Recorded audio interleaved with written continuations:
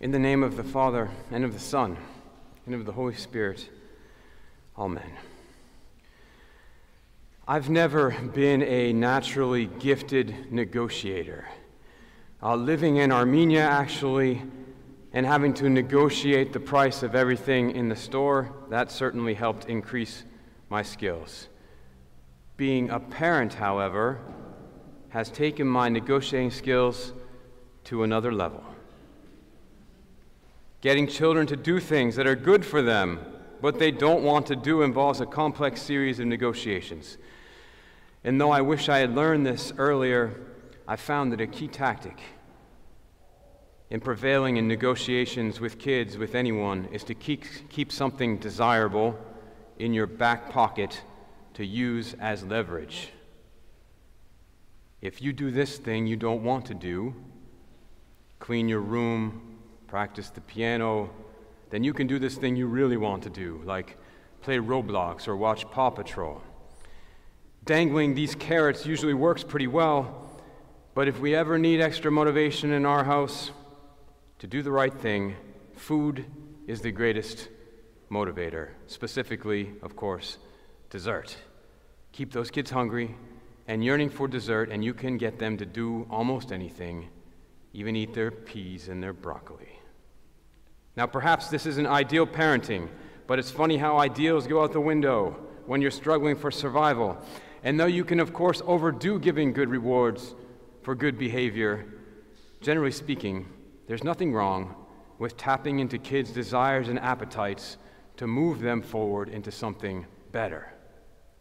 In fact, it seems that a similar harnessing of our desires to move into something better is what's asked of us as we enter into the blessed 40-day season of Great Lent after sundown today.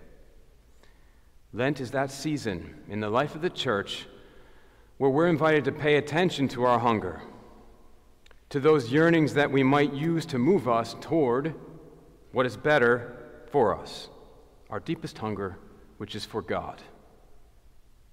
During Lent, we join Jesus in his 40 days of disconcerting hunger in the wilderness. Jesus, we are told, is led by the Spirit to be tempted by the evil one. Now, of God the Father, we could ask, what kind of parent would allow their child, their son, to hunger and thirst, to be led into harm's way? Well, the parent, perhaps, who believes in the highest potential of their children. A parent like God the Father who knows that being too attached to the things of this world can prevent us from being attached to the greater things of God and his kingdom. Well, Jesus takes on the spiritual trial of Lent like an obedient son. He doesn't eat a crumb for weeks and sets an example that echoes through the ages. Jesus is not inventing something new here, of course. He's just perfecting a discipline found throughout the Bible and God's people. God's people always fast when they are desperate to become more aware of God's presence. Fasting is how we use our body as a prayer. Isolated in the wild, Jesus fasts because he's a human with a body who needs to express his longing for the Father's nearness.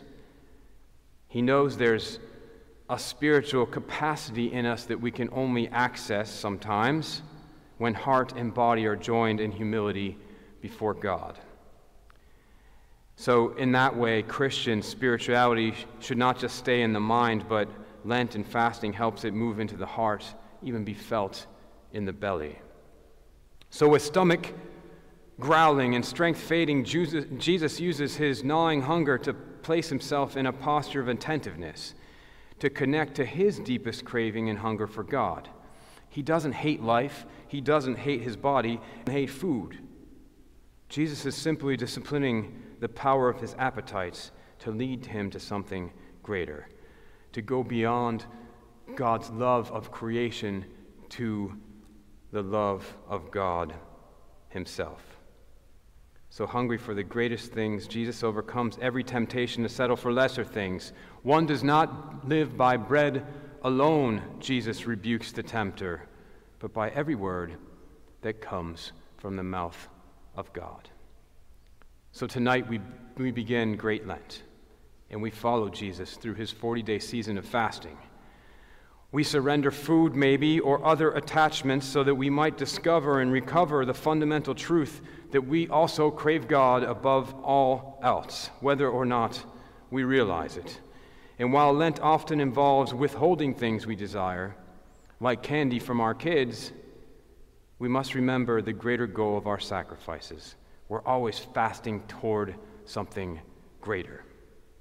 The great way, the great truth, and great life, which is Easter, resurrection, life in Christ. We simplify, we cut things loose, we go silent, but all this so that we might grow closer to God. Like a good father, he is negotiating with us for our own good, for our eternal good. In conclusion, Alexander Schmemann, who was a wonderful Orthodox theologian who taught many of our senior priests, he referred to fasting as holy therapy. And I think that's a great way to look forward to Lent. Where do our lives need healing in Christ? Where does the world need healing in Christ? What is preventing us from being our greatest self in God? Answering these questions, we don't give up some food or take on some spiritual practice merely to prove our spiritual fervor. We do it because we're physical people who every so often need to use our bodies to be renewed in God and thereby lead others in that renewal. So may the hungers and desires that we experience during this great Lent remind us of our deepest hunger and prod us forward to what our soul craves most, now and always, and unto the ages of ages. Amen.